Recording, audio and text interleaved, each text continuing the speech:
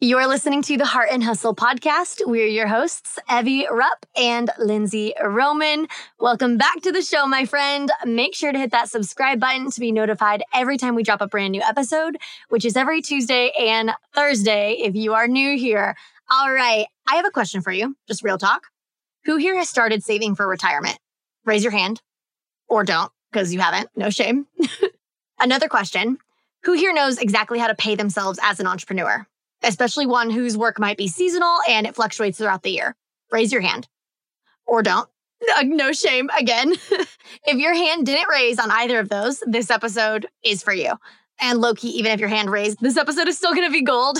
We are chatting with Michael Eckstein, an accountant and business advisor. He helps small business owners increase profitability, fix cash flow, and create business strategy so they can enjoy more date nights, take more vacations, and build their personal wealth. All good things, right? Today, we sat down with him and chatted all about cash flow as an entrepreneur, knowing how to pay yourself, figuring out your hourly rate, and how we should go about saving for retirement. Because as entrepreneurs, we don't have that nice 9-to-5 company taking money out of our paycheck each and every month for a 401k, right? We got to be proactive and do that ourselves. Michael breaks down all of that for us. And we just have, honestly, an honest, open, real chat about money, saving, and legacy. Let's get to the show.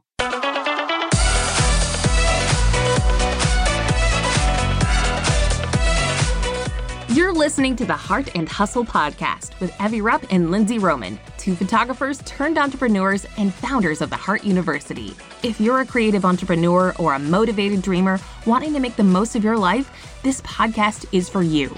Each week, Evie and Lindsay bring you actionable tools to uplevel your business and life. So if you're ready to step up to the plate and pursue your God-given potential, you're in the right place. You're ready to live your life and run your business to its fullest? Then buckle up, because here are your hosts, Evie and Lindsay. Hello, Michael. Welcome to the Heart and Hustle podcast. How are you today? I'm doing good. Thanks for asking. How are you guys? We're doing great. We're excited for this conversation. Cool. It's going to Good. be so good. Yeah. Well, okay, for our audience who might not know who you are, could you please introduce yourself and tell us a little bit about your story? How did you get to where you are today? All right. So my name is Michael Eckstein. I'm an accountant and business advisor. So while I do all the compliance things like tax returns, accounting, that sort of thing, I also help clients with their business. I help them increase their profitability, fix their cash flow, create business strategy and goals. So they can enjoy more date nights, more vacations, build their personal wealth. I'm not just doing tax returns, right? Yeah. I don't really have a fun origin story. I'm not Superman. I'm just an accountant. I pretty much became an accountant because my dad's an accountant. And I'm better at numbers than I am at reading, if we're being honest, right? That's awesome. Thank you.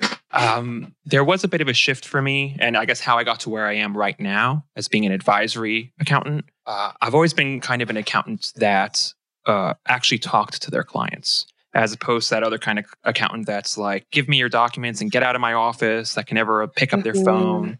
I'm sure you've had them at one point or another, right? They just don't care.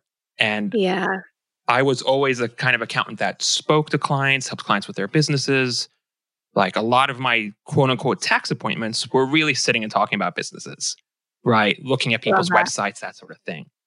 So as time went on, I eventually decided, let's structure this, make it a thing. We'll do monthly meetings. We'll do weekly accountability calls. We'll set goals and tasks and, make it more valuable than it already is. And that's how I got here. That's amazing. Yeah. Oh, so fun. Okay, well then I would love to hear you talk a little bit. In that journey, was it because your passion for numbers, or how do you feel you became kind of passionate about like profitability and cash flow and growing wealth and all of that? How did that tie into kind of following in your dad's footsteps? So I actually took my accounting firm in a slightly different path. He's still a very compliance-based accountant doing tax returns, stuff like that. For me, I kind of pivoted into advisory, right? Nice. Because I felt like it was missing. I had lots of small business clients and they were good at what they did. They cared about their clients, their employees, cared about doing good work. But something just kind of fell between the cracks when it came to finances. And it's not their fault. It's not anyone's fault that's listening to this, because you're just not taught. Everyone says become an entrepreneur, open your business, but at no point does anyone teach you about any of the things. And then you're out there and you're in the field and you're doing stuff. And then it's just like, it starts hitting you. You're like, oh no, how do I do this? Oh no, how do I do that? And then there's all this kind of higher level stuff that you're never taught. No one ever teaches you. No one has a conversation with you because they feel like, maybe you're not big enough. You can't afford the $50,000 consultant to come fix your systems. You're kind of left to your own devices. And I felt like a lot of my clients kind of fell in that area and, they just needed the help with it. So, yeah. That's amazing. And I think that's so freaking true too in entrepreneurship and just getting started in business. There's so much you don't know, which is, so much of the journey and part of the process, which is great. But I think when it comes to especially like numbers, like whether that's taxes or, revenue streams or diversifying your, revenue portfolio or like whatever you want to talk about, when it comes to money, I think maybe also this is probably a little side tangent, so we don't have to go off on this, but I think there's probably like the money mindset stuff too comes into play here, where a lot of people have fears about money. They're not comfortable with money. They have issues with, wealth, and if they're wealthy, like just I think there's probably a lot of mindset stuff too, as well as just not being educated in how to navigate the finances that all kind of come to a head where entrepreneurs, I feel, especially small business owners, really struggle with the numbers in their business. So I love that you just saw that, noticed that, and ran at it. Well, and I think it's another reason why we love talking to people like you on this show, and just providing, our audience is a lot of creative entrepreneurs, and it's just like bringing them education for free in a podcast format that is really just fun to listen to, and then also just like educates them on the things that they weren't necessarily taught growing up. So thank you for being on the show, first of all. No problem. And then that kind of leads me into my next question, which, like I said, a lot of our listeners are creative entrepreneurs. And I think that there's like a huge problem in that we don't know as creative entrepreneurs how to pay ourselves. Like we get into this business and we're usually doing, at least for us in the creative entrepreneur industry, we're usually turning a creative hobby into something that we love. And then we're just trying to monetize it. And we're not thinking strategically from like a business mind. And when you're self-employed, sometimes you're in an industry where your income might fluctuate from month to month. I know Evie and I started as photographers, and that's a very common thing where like the summer months, especially as a wedding photographer, you might get paid more. Whereas in the winter, depending on where you live, is usually a drier season. People aren't getting married as much. So I guess my question to you is, how do you go about logistically paying yourself as an entrepreneur? What advice would you have? Okay. So just to clarify, do you mean paying yourself or initial pricing? Let's do paying yourself, and then we'll get into pricing a little bit later. All right. Let's do it all. Right. Okay, perfect. So when it comes to paying yourself, there's really two questions in there. There's one, legally, how do you pay yourself? And then two, especially with photography, how do you deal with seasonality in your business? Right. So for legally paying yourself, I'm going to cop out a little bit and say you should speak to your accountant, because you should. And, my 5-10 minute spiel here is not enough of an education in your business. And there are a lot of different nuances depending on, where your business is, whether you're in the US, maybe you're listening from another country, what state you're in, what entity you have. But just to give you the basic general rule, which you totally isn't tax advice, right? If you're a sole proprietor or a single member LLC taxed as a sole proprietor, you take your pay by taking a draw of the profits from your business bank account, right? Which you should have. You should have a separate business bank account, right? If you're an S Corp, you have to pay yourself a salary, right? I've heard some people here or there say, oh, maybe you don't, maybe you shouldn't. But legally, if you own an S Corp and you're an employee in the S Corp, you have to pay yourself a salary. Yeah, that means paychecks, W-2s, payroll tax returns, right? How much you pay yourself is a tricky question that you'll have to have a tricky conversation you'll have to have with your accountant, right? Because there's a lot that goes into it. But, paychecks and W-2s. And on that note, as someone who's done it the old school way manually, totally just buy the software, right? It just makes it so much easier. So right? true.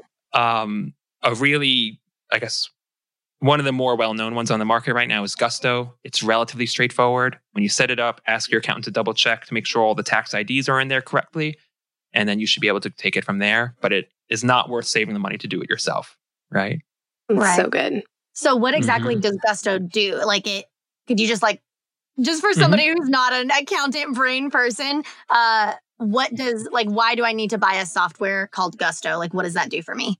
So let me briefly explain how payroll tax works and how it's a little bit different, right? So when you do payroll taxes, you obviously have to pay paychecks out, right? So what Gusto will do is you can still write, paper checks, but it will also direct deposit the money from your business bank account into your personal bank account. Even if you're just a one-person shop and it's just you and the business, it'll still do that for you, right? Where it's really handy is it will make the tax deposits for you. So instead of having to log into what's called the EFTPS, which is the federal government portal, and whatever your state and localities are, their portals, and making the deposits every month or every paycheck, Gusto will do it automatically for you. They'll say, this is how much we're taking out, and then boom, the money comes out. It goes to the government. And then it'll also file the tax returns. You have to do payroll tax returns once per quarter, and it does it for you. In theory, you could do it all yourself. In reality, you'll probably pay an accountant to do the payroll tax returns, and after their fees, it would have come out to be the same price if you had used Gusto or some other software. So it's easier just to go that route. That's awesome. And Lindsay and I are huge proponents for outsourcing, simplifying, creating systems, like things that you don't have to do yourself manually. Don't do that yourself manually. So I love that. I've heard of Gusto, but I wasn't fully aware of exactly what it did. So I love that. That's super cool. Yeah, it really simplifies everything. And the hardest part, I think, is just setting it up. And once you're set up, you can totally manage the week to week. And if you are worried you might screw something up, just ask your accountant to check in once a quarter. Be like, hey, can you please look, make sure I get everything right. Yes. Do you recommend? I love that.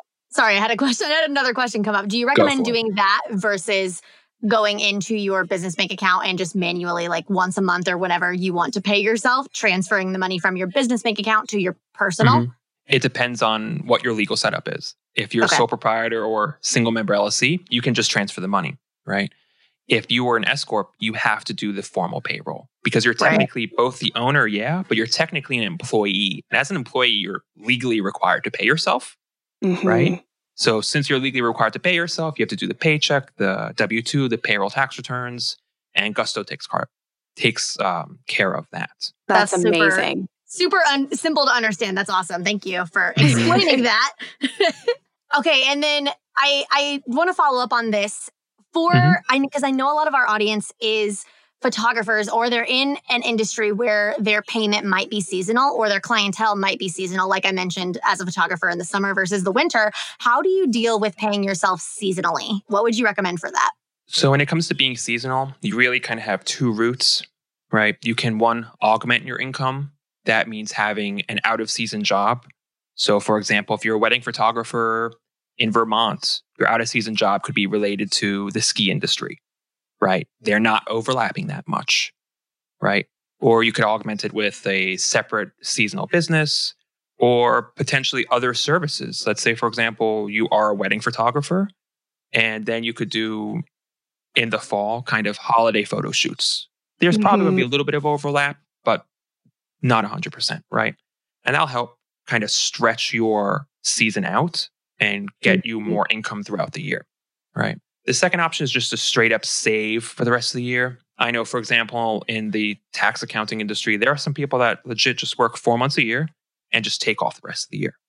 But to do that, they work very hard during their season. That means putting in a lot more hours than maybe your peers and colleagues are doing.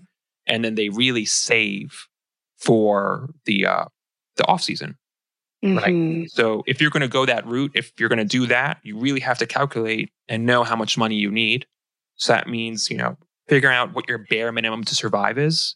How much does housing cost, cars, groceries, utilities? How much does it cost to keep the business running if you have employees or office space? And then the next step up is to find out how much it is to live comfortably. That means, getting takeout, going out to eat, not, watching every single cent, continuing to make retirement contributions, that sort of thing. And just to make sure you have enough saved up for that, and then a little bit extra just in case. I love that. I think that's so good too for so many, whether you're in a seasonal business or not.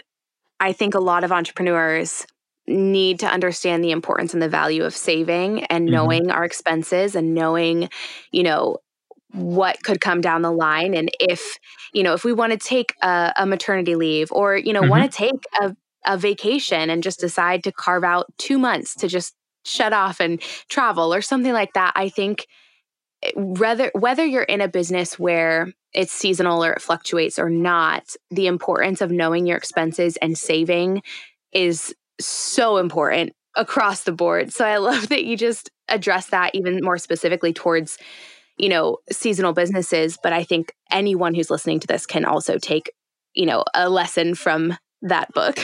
Even if you're not seasonal, it never hurts to have some money set aside. The general wisdom is 2 to 3 months worth of expenses in your emergency fund. And typically the kind of business that does have an emergency fund set aside is a healthier business that grows more, because when you have money set aside, you look at decisions differently. If I'm always scraping for money and there's a good deal on, to keep going with the photographer theme, a new camera, and it would really improve your business, better quality shots, all that sort of thing. If you don't have the money set aside, that is what it is. It's gone. If you have the money set aside, you can make the move and you can purchase it. And that goes for all sorts of things, maybe new employees, new office space, maybe, a photography course, right?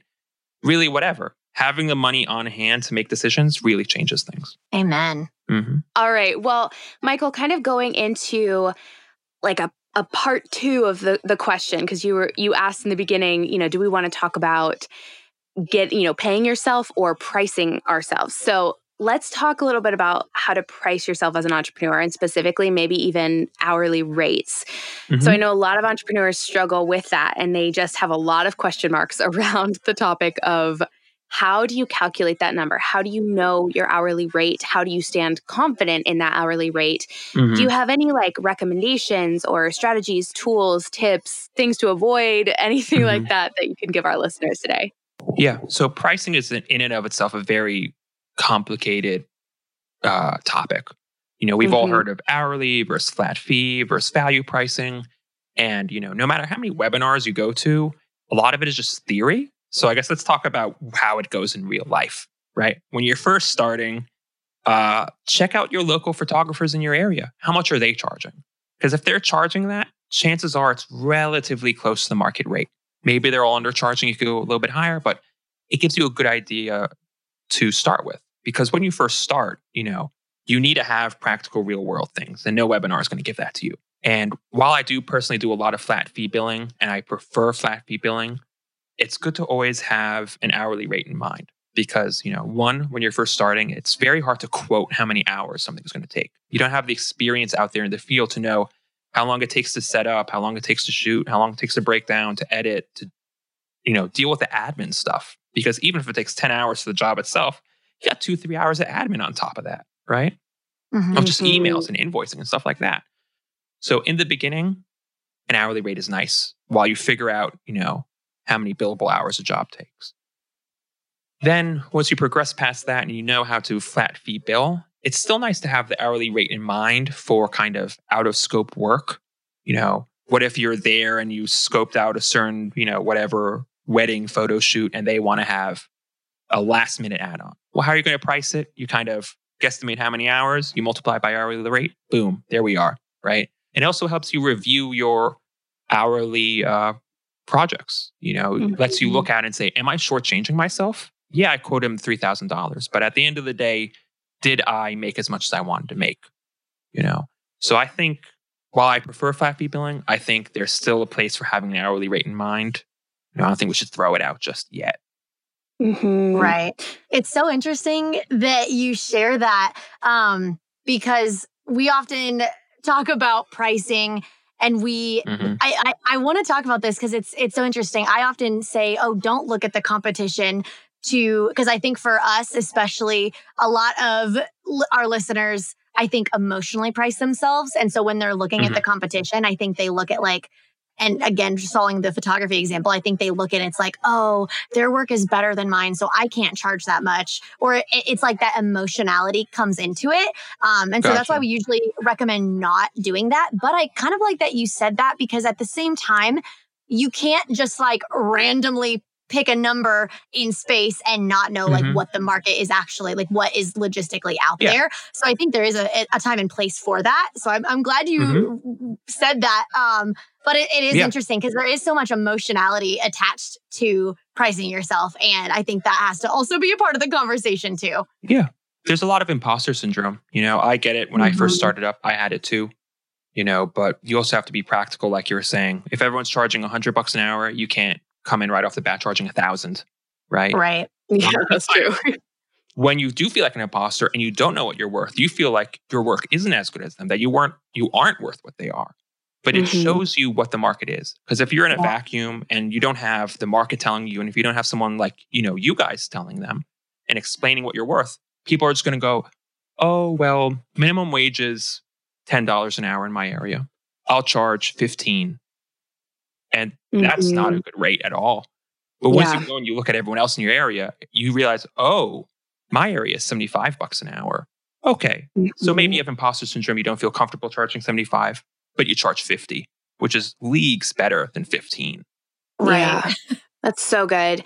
And I think even along this topic, Michael, of kind of what you were saying earlier of, it's not quite time to throw the hourly rate out of the window. I also wanted to chime in with Lindsay and I still, for the most part, know our average hourly rate, not just for billing, our clients or, our coaching students or anything like that. It's also so that we know our return on investment in the sense of like our time. So I love knowing my hourly rate in the sense that, I choose to outsource, different things in my life. Somebody does my laundry for me, somebody else does like just different things that, I use Instacart to have other people go grocery shopping for me because I know the hour that it would take me to grocery shop is way more, expensive than the $15, $20 that it would cost me to pay Instacart and the shopper for me. So I think just tagging on top of what you were saying too, not just for billing purposes to know your hourly rate, but also just for lifestyle purposes and recognizing, is this worth my time? Am I, giving an hour to a friend or, somebody asked me to be on a podcast? Is that worth it? Just different things. I think recognizing that our time is money and that our hourly rate we need to take into account in a lot of different areas of life and business. Definitely. And I think that also your examples were a little bit more personal, but it applies to business too. Do you want to outsource certain jobs? That could be things that are directly related to your business, maybe photo editing, video editing, or it could be more admin things. Do you want to have their services that are kind of like call centers where you don't pick up the phone, the number goes to a call center? Or do you want to outsource your accounting? Do you want to spend 10 hours a month doing your accounting, beating your head against the wall, or pay someone $300, $400 and they'll do it right? If you know what your hour is worth, sometimes it's better to outsource it and just either spend time with your family or be out there making more money. There's a reason I got a bookkeeper pretty quickly into business because it was not worth the hours and the headache for me. Yeah, definitely. We wanted to interrupt this episode real fast to chat about counseling. Now, counseling is so often stigmatized in a negative way, and it absolutely should not be. Because Evie and I so firmly support counseling in all stages of life, we were so excited when BetterHelp, an online counseling company, reached out to us to be a sponsor on the show. We were able to try it ourselves for a bit, and our experiences were incredible. I was even able to go on and fill out a full list of information about myself, my desires in a counselor, including religious beliefs and more. I was matched with an amazing counselor who shares my worldview, and I absolutely loved the ability to put preferences like that down on the questionnaire. Something else we genuinely loved about BetterHelp is that they offer 4 ways to get licensed counseling: video sessions, phone calls, live chat, and messaging. It's honestly incredible. If you've been contemplating counseling but are feeling lost on where to start, we definitely recommend BetterHelp.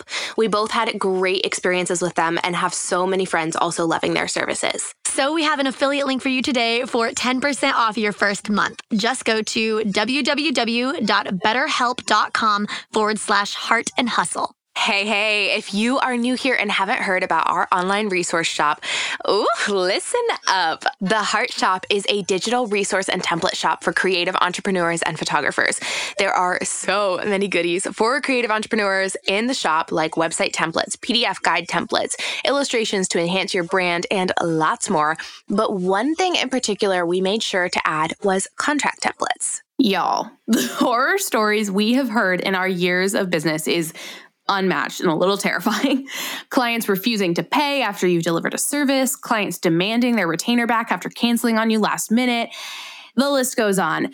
Business shouldn't feel like you're walking on eggshells, though. And yet, that's how most of us feel when we first start our business. We're petrified to make a wrong move or have an unhappy client. Okay, but here's the truth. One of the first foundational steps of owning your own business should be protecting yourself legally with contracts. Yes, even for friends and family. Contracts allowed us to walk in confidence as we grew our photography businesses. But also, hiring a lawyer to create custom contracts for you is a pain in the butt and the wallet. And grabbing whatever free or cheap template online is often not enough protection. Yes, so we wanted to make this as easy and seamless for you as possible and give you the resources to make sure you have your butt protected. We have partnered with our favorite lawyer and attorney, Paige, from The Legal Page. She has not only created powerful contract templates, but her team is so present and ready to help figure out which ones you need for your business. You can stagger contracts in our shop like the wedding photography contract, destination intimate wedding contract, cancellation and rescheduling bundle, second shooter and associate contracts, and honestly, so much more. Just head to theheartcontracts.com for 10% off. That's theheartcontracts.com. Okay, Michael, switching topics just a little bit, I want to dive into the conversation on retirement because I know building wealth or growing wealth is also something that you're super passionate about. And I think as entrepreneurs, we're kind of forced to think about that because we don't necessarily have a corporate job that, magically includes a 401k for us, or, we have to do that ourselves as self-employed business owners. So what is your biggest advice on how to get started for saving for retirement as someone who is self-employed? The first step is, if you're not someone who's already saving, you got to learn how to save, right? Because when you do have the corporate gig and they do have the 401k, the way it works is you just sign the piece of paper and you say, take $100 out of my paycheck. And then you have to make do with whatever else they give you. But when you're when you're a business owner, you're your own employer, you don't have that luxury. Now you got to partition the money, right? So first things first is you got to learn how to set aside the money, right? In the beginning, I would say open a second bank account, preferably one without monthly fees. Most of your credit unions will have one, some online banks. And even the big banks will kind of, when they decide fees, aggregate all your balances. Right? And then open the second bank account and save into there. Start small, $20 a week, right? And build your way up. Once you're saving like $100 a week and you're comfortable and you don't have to worry about dipping into it and you're living life with what's left over, then you can start talking about setting savings goals and setting up retirement plans, right? Setting savings goals can get really complicated in and of itself, but the gist of it is you need to have a conservative estimate for how much you'll need in retirement. Right. So how much do you need per year to live your life? And how much do you think you'll need, depending on your age, 10, 20, 30 years from now? Which is a tough question. But, a solid guesstimate is good when you're starting. Consider maybe your mortgage will be paid off. You just have property taxes and utilities now. But maybe your medical bills will be higher, right? Just something conservative to start with. And then you have to consider opening business retirement accounts, right? And to cop out again, talk to your accountant, right? Because there are a lot of options, right? And they're confusing, and it really depends on your business, how much your business is making, where your tax rates are, whether you have employees or not. Because with some business retirement accounts, if you contribute to your retirement account, you also have to contribute to your employee. And, while a lot of business owners love their employees and want to treat them well, there's a big difference between tossing them an extra $1,000 or $2,000 in retirement savings and making a massive 25% contribution, especially if you're paying them something like $50,000 a year, right? Right. Huge difference, right? So that's a conversation to have. It's a reality of being a business owner, right? But just to kind of give you a really kind of generic, basic understanding of these accounts, because, I know this question comes up all the time with my clients. There's a few different types. Right? There's traditional accounts, right? A traditional account will give you a tax deduction and reduce your taxes today. And then later, when you pull the money out, you'll pay taxes on it. And on the other side, there's Roth accounts, which will not give you a tax deduction today. And then later, when you pull the money out, you don't have to pay taxes on it, right? Those are pretty much the two flavors of retirement account. It's one or the other. And then when you go on from there, and this is the part you really should talk to an accountant about, well, your accountant about. You've got your IRAs, your SEP IRAs, your 401ks, right? The things to look out for, right, before you go set up your own is with IRAs, there are certain caps on whether you can deduct depending on how much you make per year, right? With SEP IRAs, if you make a contribution to your own retirement account, you have to contribute to all your employees a similar percentage. And with 401ks, if it's just yourself and you have a solo 401k, you can find a free provider that doesn't charge you fees. But if you have employees, it will cost money just for the account to exist every year. And that amount could be as little as $1,000 and can be up to like $5,000 to have a 401k just exist. Not even put money in your account, exist. Because there's all sorts of there's all sorts of testing and compliance that has to be done with it. And it is heavy duty and you do not want to do it yourself. Technically you could, but make it someone else's problem. Because if it goes south, it's going to cost, 10 to 100 times more to clean it up than it would have been just to pay the compliance fee to someone else, But it's something to look out for. I love that.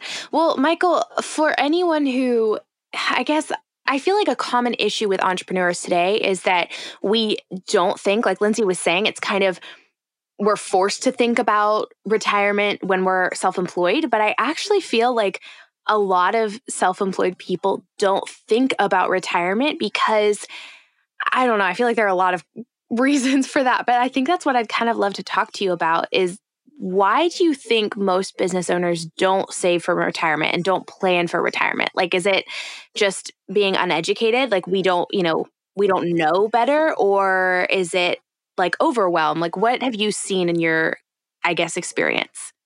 Yeah, I have to agree with you. The majority of entrepreneurs, small business owners don't. That's, my experience with my business clients, my experience talking to other accountants and financial advisors.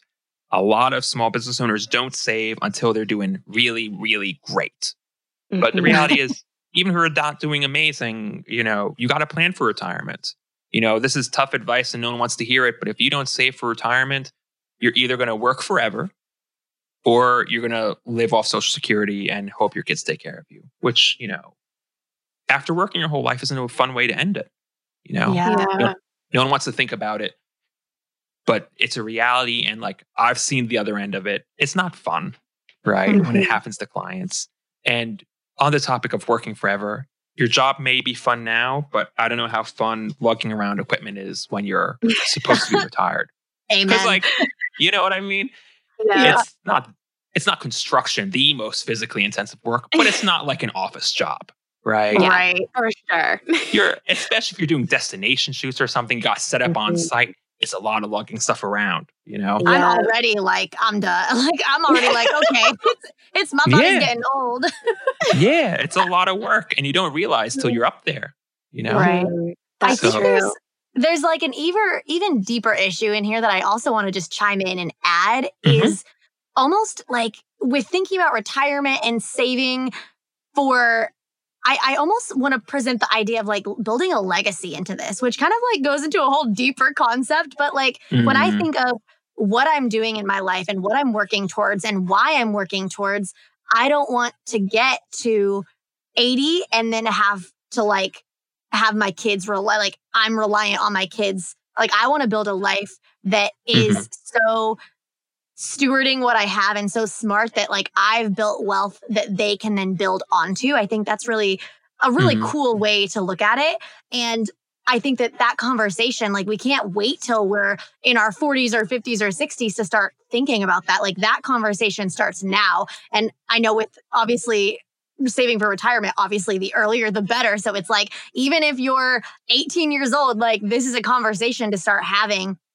And especially if you're an 18-year-old entrepreneur or just a young entrepreneur, I wanted to bring that topic of legacy into it.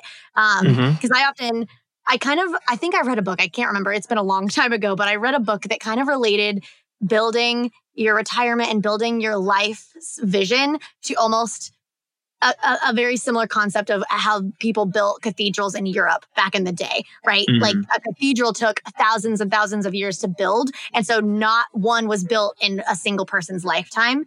And Yeah. I kind of look at it the same way. It's like, I want to build a legacy that lasts long after I'm gone. And in order to do that, you have to be financially stable and you have to be smart with your money. And you have to, save and be smart in a way that doesn't pigeonhole yourself or your children and force them to like take care of you when you're old. And I don't know. It's like, there's like the logical side of this, but then I think it's like so much deeper and there's so much meaning in like, why are we saving for retirement? What are we building with our life? And what direction, like what legacy, I guess, do we want to leave when we're gone? I just got deep, sorry, but I wanted to bring that into the conversation. It's important because I think now you're touching on proper goal setting. So I think that kind of gets forgotten. We kind of forget why we started our businesses. A lot of the time, a lot of us started our businesses to have better lives for ourselves and our families. And somewhere along the way, it gets lost. And we always have to remember and tie back to our personal lives why we did this. If we wanted a job where we clock in, clock out, and we make decent money, we could have done that anywhere. We could have been an employee. But why do we do this? For some people, it's like you're saying, they want to build the legacy. They want to, not an empire, but they want to, provide for their children even after they're gone. They want to have a business that can be taken over. A lot of people want that. But on the other hand, other people want, to work 20 hours a week and have a good enough living, right? It's important to remember why. Why did we do this? It's so good. I think that helps just keep you on track and keep you focused. And Lindsay and I have we teach a lot and talk a lot about goal setting and the importance as entrepreneurs because it gives you, basically a path like to walk on, and you're not just fumbling around trying to figure out, oh, am I on the right road? Am I headed the right direction? Like, exactly where you're going and why you're going there. And, those seasons of business where it's really intense and overwhelming that, you're able to recognize, okay, I'm just putting in extra work to go up this hill right now. But I'm, there's a purpose behind it that goes so much deeper than just like, I work. It's, bigger than just the day in, day out work. So I love that we even touched on this when it comes to finances and numbers too. To continue that analogy, a great metaphor I once heard was the reason you need goals is the same reason Google Maps needs a destination. If you open Google Maps on your phone, it knows your location, but it can't tell you how to get somewhere unless you tell it where you're going. And the same kind of goes for your business and your life. Until you know where you're going, you'll never be able to plan the route there. Right? Oh, and that's a good analogy. So good. Right? I wish I could credit where I heard it. I just don't know. But that's that kind of thing. Man.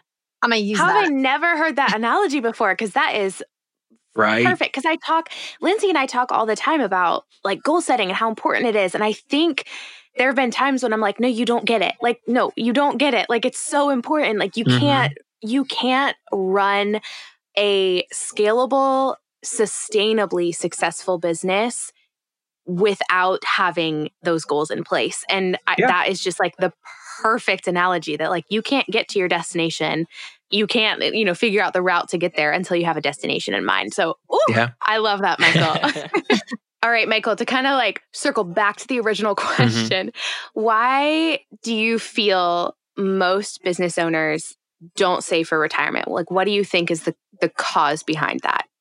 Yeah. So I think it's two main things. One, there's just poor financial education. It's not just directed at business owners, but it's everyone across the board. Like, I don't remember in high school or college learning anything about mortgages, insurance, student loans, budgeting. I mean, I learned about taxes, but I'm an accountant. That's why I went to school for.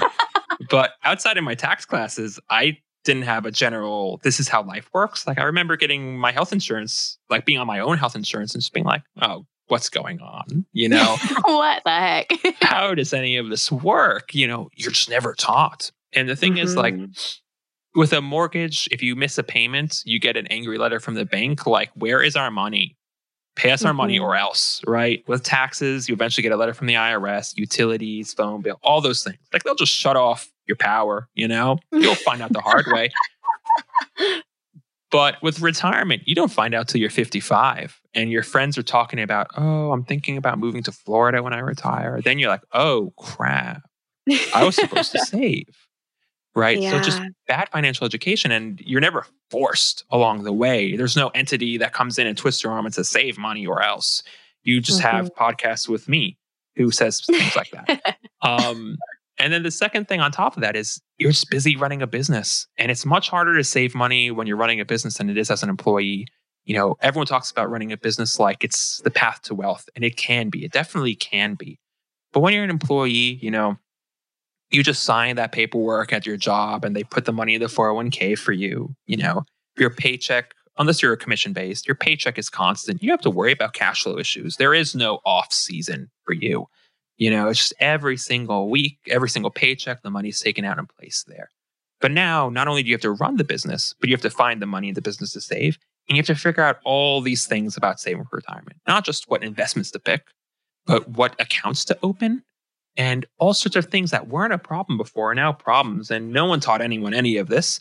And it just gets difficult, right? And no one wants to have the conversation because the reality of to go on a little bit of a tangent, the reality of the financial advising industry is they typically charge what's called an assets under management model, where they charge a percentage of whatever they're holding for you. So if you only have $10,000 saved and they're charging you 1%, they're not really making money on it. You're not that attractive for clients. If you have a really good financial advisor, they'll definitely help you out. But it's a reality of how they make money. So sometimes you'll have to find a hourly financial advisor in the very beginning, or find someone who's good and cares and wants to help you grow. Or maybe your accountant can kind of give you tips. They won't help you with investment advice because you need a special license for that. But, find the right people in the beginning. That's such good advice. Well, and I also, as you were saying that, I'm like, why do they teach like calculus 5 in high school, but not how to save for retirement? Like you would think that would be a normal thing that is taught, but alas, here we are trying to do it ourselves. Well, I think it's so good, even what you said, Michael, of just kind of like if I were to give what I just took away from this conversation in general, but especially what you just said, is just to get the right people onto your team, whether that's an accountant who can help you kind of advise and walk through, just getting started with how to pay yourself and setting up the different structures within the back end of your business, or, down to stepping into saving for retirement and investing into retirement and just different things like that. That's the first thing. Like, just get the right people who know, people who have been trained, people who have that experience and have that education and knowledge. But then also just start small and, take beginning steps, like $20 a week in a separate savings account. And, you don't have to start and do everything all at once. You can start right where you are. You're not necessarily behind on anything. As long as, you start small, you can do it. It's not this big, terrible beast that's going to eat you alive. It's just something that you have to start small with. So is that like a general synopsis? Relatively accurate? Like they say, the best time to plant a tree was 10 years ago. The second best time is today. Yeah. You're never going to get there unless you start today. Love that. Okay, well, Michael, we always ask every single guest this. We love, because we get so many different answers. And it's kind of a big question, but what is the biggest lesson that you've learned in business as a whole? Okay, so I'll give you one of the bigger lessons I learned, not as an accountant or a business advisor, my advice, but in my own journey, right? Okay. Years ago, I read a book. I believe it was called Book Yourself Solid by Michael Port. And to be honest, I don't remember 99% of it. I'm sure it was a great book. I hope he's not listening. That'd be upsetting. Please don't hate mail me. There was one excerpt, and I remember it was something along the lines of, you cannot build a successful business and have someone's approval. And it wasn't in the way that, you'll eventually upset some people along the way. It was specifically talking about your mentors. You can't build a successful business and have the approval of your mentor, your parents, your spouse, your kid, your whatever, all the time. Eventually, you will have a disagreement and you will have to go with what you think is right. And for me, once I kind of implemented that into my business and really took it to heart, there was a definite shift in how I made decisions. Right. So for me, that was the big. Oh, I love that's so that. good. I think that goes along too with like the quote, I don't know who said it, but the quote that is like, you can be the juiciest, ripest peach, but there's Yeah. always going to be someone who doesn't like peaches. I mean, in entrepreneurship in general, like there's always going to be someone who is upset that you're doing something a certain way, or, you know, why aren't you doing this? Why, you know, just, I feel like there's always going to be someone who doesn't fully understand what you're doing. And you just kind of have to learn to embrace that and roll with it. So I Yeah. love that. So good. Well, Michael, thank you so much for being here. It was an honor to talk to you. For anybody that wants to follow up or just follow you online, check you out, hire you, where can everyone find you? Yeah, thank you for having me. You could find me at ecksteinadvisory.com, but because, you know, everyone's listening in the car or on a run, you can find me at #michael.com. You got to spell it out, #michael.com. It will redirect you because realistically, I can't spell my last name sometimes.